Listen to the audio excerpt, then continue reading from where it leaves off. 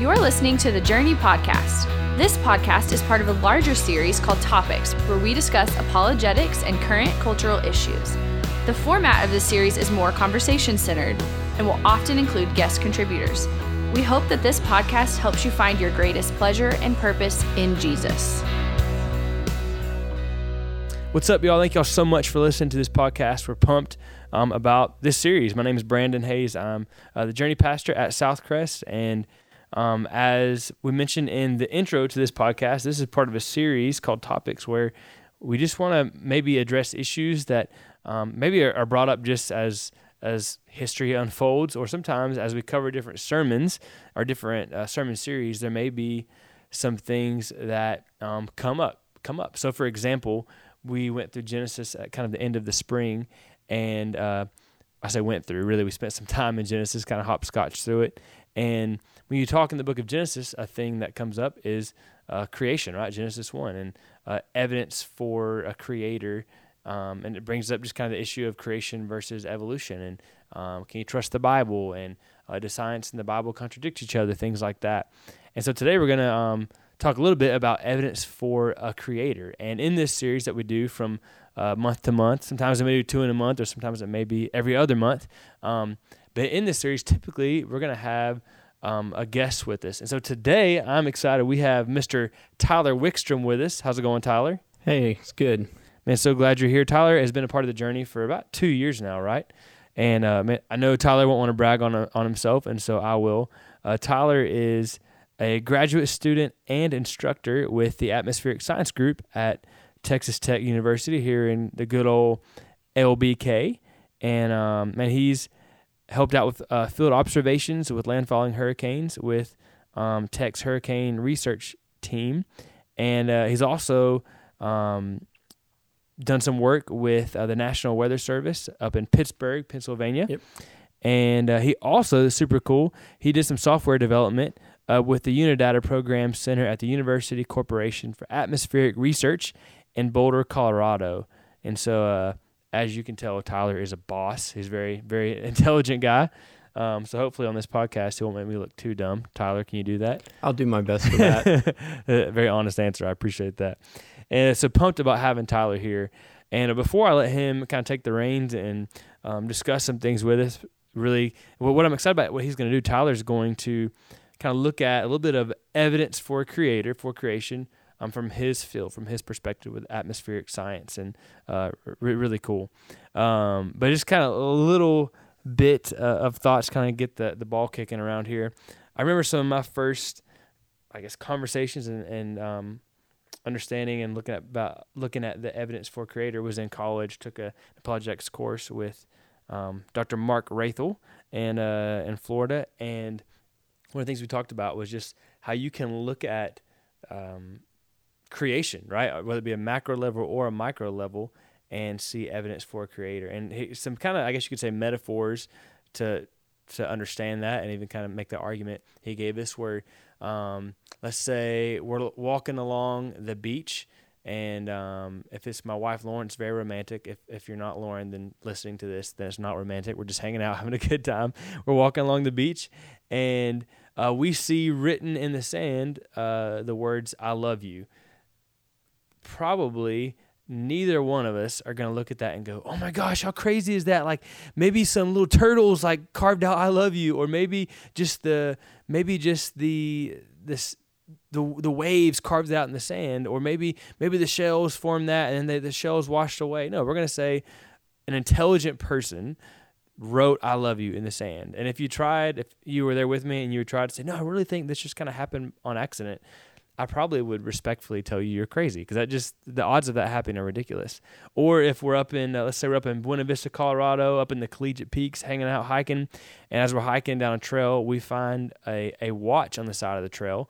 Even if that watch was made out of wood, there's no way we're going to think, over millions of years, this watch was formed and now functions and keeps time perfectly. No, we're going to say, man, someone dropped their watch, right? Because clearly this watch, there's a design element to it, and so there had to be an intelligent person, intelligent being who designed this watch. It just didn't happen.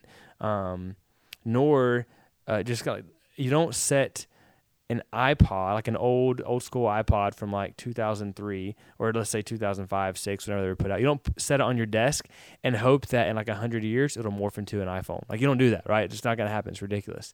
So we look at creation and we see elements of design and we say, man, there must be a creator. So maybe an example of that would be, I'm going to be kind of vague here because I don't want to take up too much of Tyler's time, to not get into specifics, but even the distance that the earth is from the sun, it is perfect for human life to flourish. It's not an accident. That would be a macro level. To say it kind of in a silly way, much closer to the sun, and we would all be tan really, really fast and probably melt, and much further from the sun, and we'd all freeze. On a micro level, man, and I know you could get more micro than this, but the human eye is astonishing how the human eye functions and works.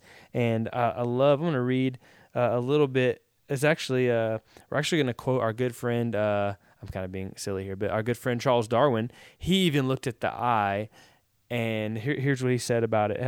He kind of lists all the different things that the eye does, and he says the idea that the eye could have been formed by natural selection seems, I freely confess, absurd in the highest degree. And that was Charles Darwin in his book, The Origin of Species. That's kind of humorous to me. So even at a micro level, there's evidence of design, of order. And so I would say that the Bible and science don't really contradict each other. You could say that the macroevolution theory contradicts the Bible, and I would say it does, but it's also a theory. And Tyler, we were talking earlier, you mentioned something about this. You want to pitch in on like your observations with the Bible? Yeah, I mean, one of the things you have to keep in mind is that the goal of science is to observe the natural world and look at what we can see and observe, and then make a statement about why it is what we observe and how the world works. And so you can observe the entire world and then come to a conclusion either that is within what the Bible says and agrees with the Bible, which many scientists have done, or you can reject that and try to make a conclusion that is fitting within another worldview. And so really, science can't necessarily prove one particular worldview or another, but can give evidence in support or in contradiction to a particular view. Absolutely. That's a great point. And I think it's kind of funny. Actually, we went, I guess it was maybe a year ago, you and I and several others, to hike at Paladero Canyon. And it's funny to think about how a Christian and an atheist could both look at that, and the atheist may think, wow, man, like how lucky we are to have this beautiful scenery, where you and I as a Christian look at it and go, man, look at God's handiwork, right? And there's a lot to consider there about if you look at Scripture and what it says about how the earth should look and how it should behave and function. To me, that's what I see when I look at the world. Even to change the idea a little bit, or maybe the focus, even with the fall and sin and how sin destroys things and brings brokenness to the world. The Bible says that because of sin, the world is broken and relationships are fractured. And surprisingly enough, when I look at the world, that's what I see: broken relationships, fractured homes, because of sin. And so, like you're saying, science helps me observe the world, and I would say actually it supports what the Bible says is true. And so really, really cool. Well, Tyler, what I want to do now is let you kind of dig into this idea of evidence for a designer, evidence for a creator, from your perspective. I'll let you take that away, man.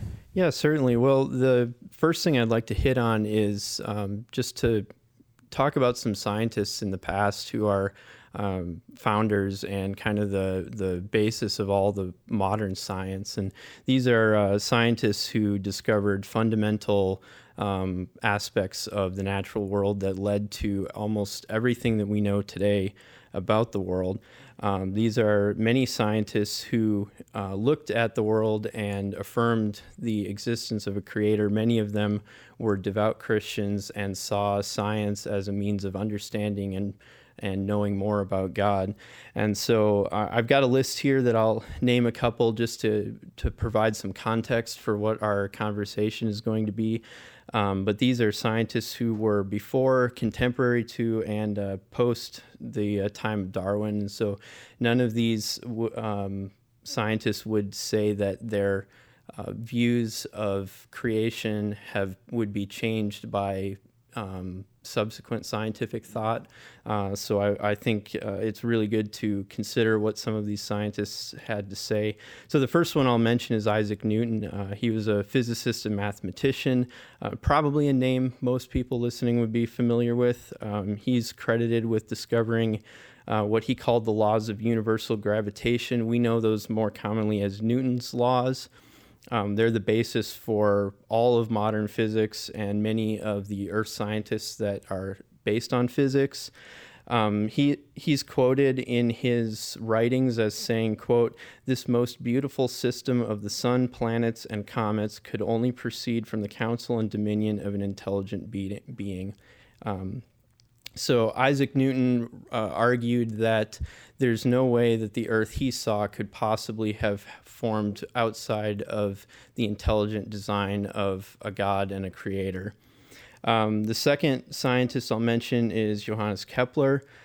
He was an astronomer as well as an optician. He's probably a fairly common name. He had many firsts. But among those, he was the first to correctly explain the planetary motion that we now know to be true. He is credited with developing the first of the modern natural laws, or laws that are universal, verifiable through experimentation, and precise. They have specifics as to what they would predict to happen.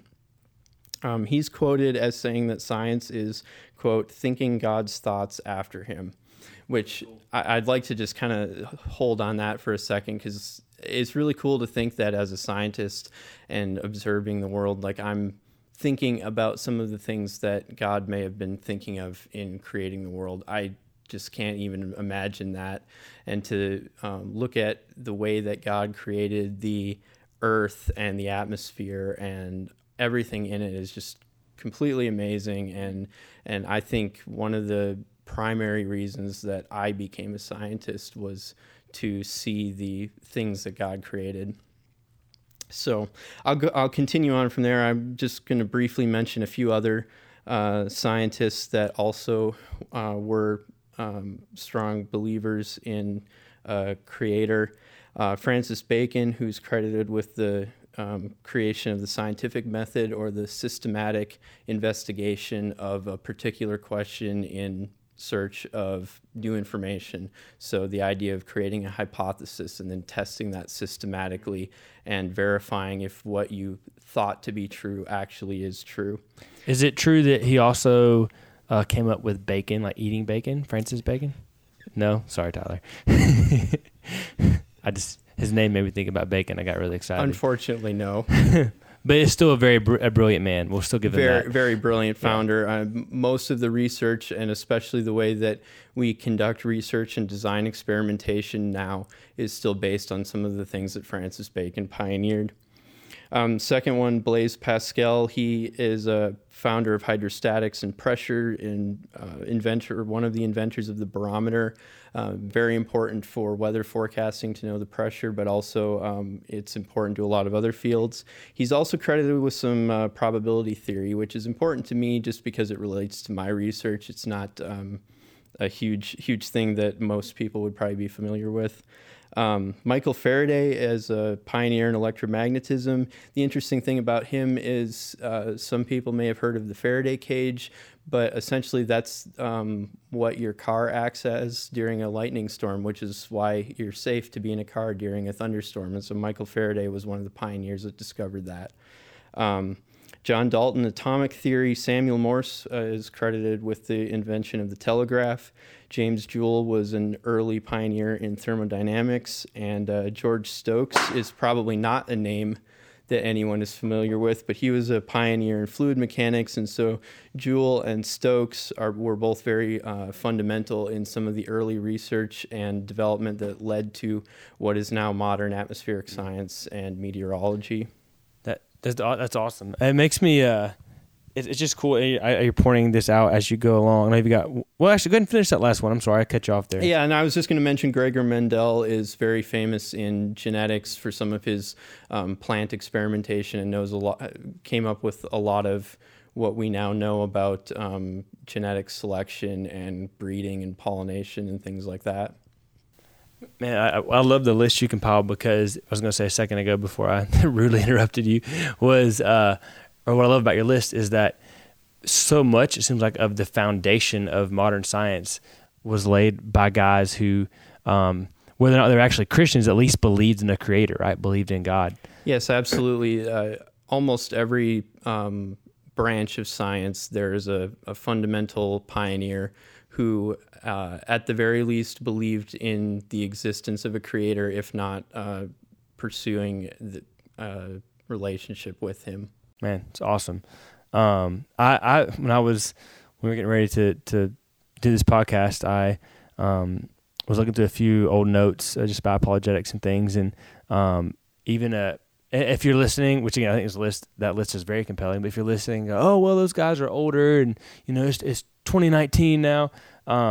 This is interesting. President Barack Obama, when he was serving, appointed Francis Collins. And Francis Collins published a book presenting scientific and philosophical evidence for the existence of God. This book was called The Language of God. And President Obama appointed him as the director of the National Institutes for Health, which is one of the world's most advanced and leading medical research centers. So again, this is not just, these are the founding guys and now things are changed. No, even currently, there are brilliant, respected scientists who believe in God, who believe in a creator. Yeah, absolutely. Everywhere you look, all fields of science, there are published, well-respected scientists who would affirm the existence of a creator. Man, encouraging, right? You're not just a country bigot if you believe in a creator. That's not true. Tyler, tell us a little bit about just some of the evidence of a creator. Yeah, so if, like we've been talking before, if we're going to have a creator, we would expect that the thing that he creates would have order. So back to your watch example, it tells time. It's put together in a way that has a specific function. And so we can see order in the world. And so the two things I would like to mostly focus on is that we would expect to find a natural world that is both orderly and supports life, since we know from what the Bible says that the pinnacle of creation was human life. It should certainly point to a system that supports life. And so starting with order, mathematics describes creation in a way that is reasonable and understandable. We can break things down in very complex systems. We can describe these in terms of simple laws, mathematical equations, things that can then be put back together to describe all of it, or taken in pieces to understand parts more in a simpler, more easy to understand manner. One example I have for that is most people are probably familiar with F equals ma. Force is equal to the mass times the acceleration. This is a fundamental law. It's one of Newton's laws, but it's the basis for physics, electromagnetism, fluid mechanics, astronomy, much, much more. Atmospheric science has its base in F equals ma. It's the basis for derivations of many, many, many, many more complicated equations that describe complex systems, but at their basis are simply looking at all of the forces involved in that system and then the mass and the acceleration. So as I mentioned, very complex systems, even things like thunderstorms, tornadoes, can be understood in a way that starts with F equals ma. A second example is wave physics. I absolutely love wave physics because... Something I've never said. You can describe a lot of things with the mathematics that go into wave physics, and so I happen to be a musician. I play guitar, I play brass instruments, and so I can describe the way in which my instruments make a sound, the way in which the music works, the way in which the music fits together to be something we enjoy listening to in terms of wave physics. I want to point out there, ladies, not only is Tyler smart, he's also a musician. I'm just saying. And he's single. I'm just throwing it out there. Sorry, I'm totally throwing you off. Continuing on from that, you can put a string on a guitar, and it has a certain length and a certain tension on it. And so when you vibrate that string, it will vibrate at a certain frequency and give you a certain sound, and then you can change the length or the tension to change the sound. And so that kind of description of a wave can also be applied to things like the way that my voice is making a sound and going into this microphone and being recorded by the recorder and then played back on whatever you're listening to this on. It can be applied to things like how the sound waves move in a room and interact with each other, either in a way that makes it better and easier to hear or makes it harder to hear. But then even away from sound, you can use waves to design and describe the function of electronics, the travel of light and electromagnetic energy. Solar energy is fundamentally based in wave physics, in the way that we track its propagation and how it gets absorbed, reflected, and re-emitted by the Earth. If you drop a pebble into a pond and you see ripples moving across, that can be described by wave physics. Ocean waves, tsunamis are wave physics. Disturbances in the upper atmosphere that lead to weather systems and thunderstorms and tornadoes, many of those can all be described in a basic way by the wave physics. Even to things like climate patterns and El Nino southern oscillations, these are all understood in mathematics based in wave physics, and so we can describe very different things using a similar set of equations in physics. Man, that's incredible, cool. Like, I love the examples you gave there, and again, just kind of as people are listening, because if you're like me and getting lost a little bit in some of the descriptions and things, sometimes, and all of that pointing to order. And order comes from a creator, right? These things are actually evidence of order, not chaos. And if there's a creator who was intentional about things and designed things, then we would expect to find order, not chaos. Is that on track? Absolutely. Cool. And then to add to that, I was thinking about this last night as we were looking at some of the Psalms. The Psalms are understood to be songs and music. And so we know that music comes from God, at least that's what the Bible tells us. And science would confirm that, because without physics and wave physics that work in the way that God designed it, we would not have music. And certainly it would not be music that we find emotionally expressive and pleasing to listen to. That's good, man. Good stuff. So then to move on to the second point I mentioned before, we would expect a system that supports human life, because the Bible in many places would say that the most important point, the highlight of God's creation, is human life. And so what we do see that we see many things, many ways in which the earth supports the existence of life, both plant and animal life and human life.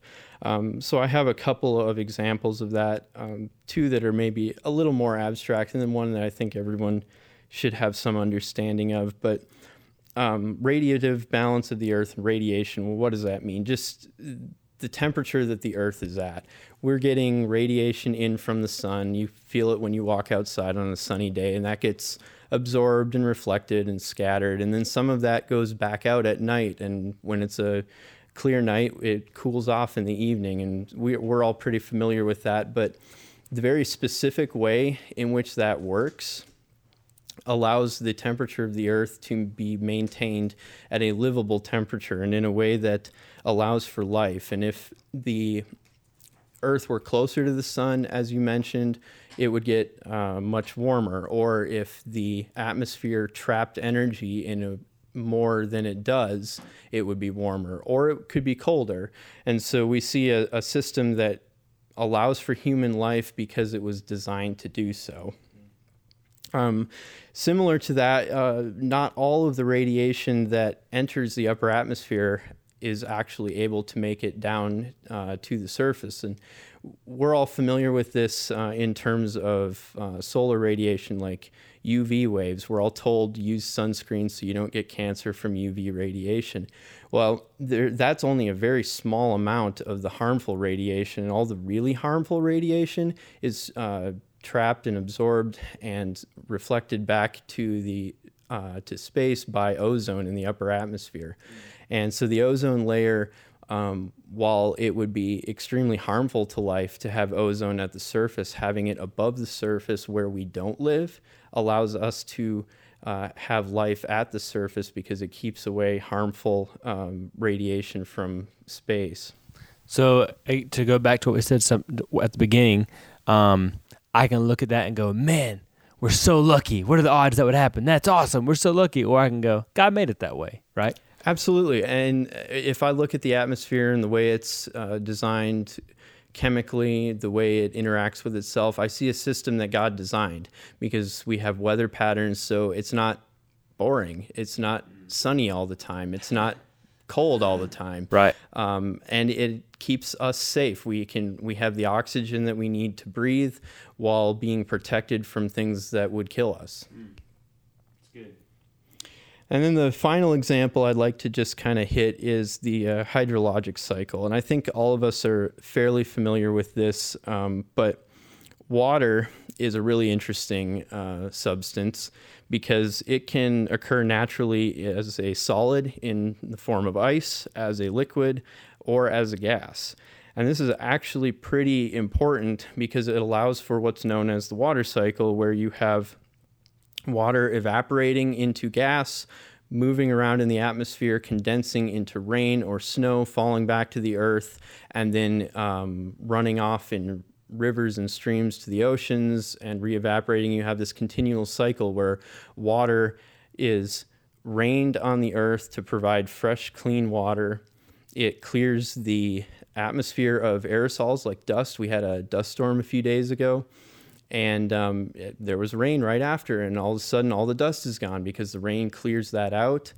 It can form into rivers and streams. It clears many forms of harmful things from the surface of the earth, sends it into the oceans, where the water then evaporates, leaving all of the bad things behind, and then comes back through weather patterns to dry land and providing fresh water. And so especially places here where water is so important, we could not survive in this part of the world without the water cycle, because we would not have a source, and especially not a continual lasting source of fresh water. Mm-hmm.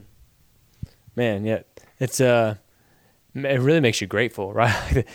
that God. I mean, it sounds silly because of course God thought of everything. It makes you grateful that God gave us a place where, even in as much as I love it, kind of in a way in the middle of nowhere, right? Kind of desert-like, God still provided a way for us to have water, to have life. Yeah, absolutely. And you can see that in many parts of the world, that even places that are to us seemingly inhospitable and not very habitable, they're still so much better than they would be if we did not have an atmosphere, did not have clean, fresh water, did not have nighttime to allow for cool air to come back in. Man, what I love about what we're doing here in this particular conversation is, I don't even think we're scratching the surface, right? It's not like, wow, we've detailed it's like, that's a drop in the bucket of the design argument, right? Oh, absolutely. There are so many more things, especially if you look at biology, anatomy, and subjects that I am far less familiar with. There are so many ways in which everything you look at is perfectly designed. I'm not going to get into this and make it weird, but when my wife and I had our twins, or I'm going to correct that, when my wife gave birth to our twins about a year ago, man, was more than ever convinced that there's a creator, just by even the idea that there were 2 little babies inside of her, and that they were being taken care of. Like, we weren't doing anything. She was just had to eat and take care of herself, and God would take care of the babies. Of course, now we do have to take care of them, but man, just that whole process. Again, I'm not getting into all that, but would just blew my mind, and just the specificity and the care that God takes even on a daily basis to create humans, you could say. It's pretty amazing. Well, Tyler, man, I, in all sincerity, appreciate you even doing this, and also want to encourage you, for those who are listening as well, I want to encourage you, Tyler, or anybody listening that is going into a particular field of science, that we need Christians who are sharp and not afraid to do the hard work of study and research to be in different fields of science, and to proclaim the gospel, to love people well, to serve people well, but also present the truth. And so I appreciate you doing that, and I'm excited about how God's going to use you for the kingdom, and how He's going to use other believers from the journey and wherever for the kingdom in the field of, or whatever field of science. Thanks for having me. Absolutely. Well, hey, we love y'all, and we look forward to our next Topics podcast, and be coming at you hopefully pretty soon. Y'all have a great day. Thanks for listening to the Journey Podcast. You can learn more about The Journey by checking us out on Instagram or Facebook. Just search for @TheJourneyLBK.